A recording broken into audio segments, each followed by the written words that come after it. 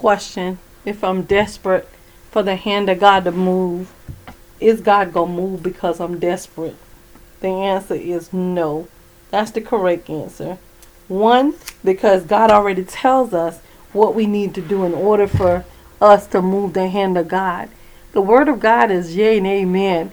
In other words, in order for us to receive the blessings that God has for us, it's not in a point of desperation or even survival. It's in a point of assurance because we're walking unto the statutes of the Lord. We're walking out our soul salvation and working out our soul salvation because we have our relationship with Christ.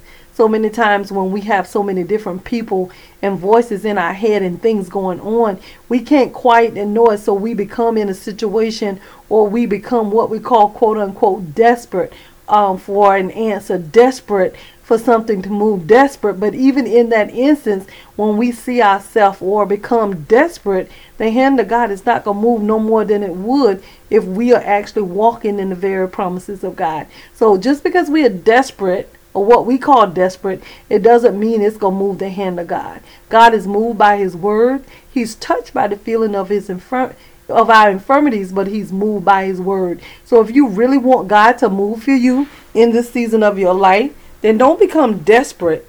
Then get under the mighty hand of God and really hear what he's saying about his word and in his word and through his word, because he's already worked out whatever your situation is. God has already worked it out. He's already told you what the answer is going to be if you're walking according to his word. He's already told you the outcome if you know God in the pardon of your sin. So don't let situations, don't let people, don't let circumstance cause you to move from where God has already said that you should be.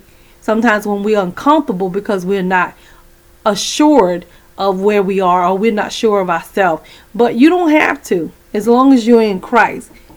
If you're in Christ and you know what the promises of God say is yea and amen, then you don't have to worry about that. And this is the confidence that we have in him, that when we ask anything according to his will, which is his word, he hears us. And if we know that he hears us, we know that our petitions are granted. Real talk, Dr. Hancock. We need you to like, comment, subscribe, and share.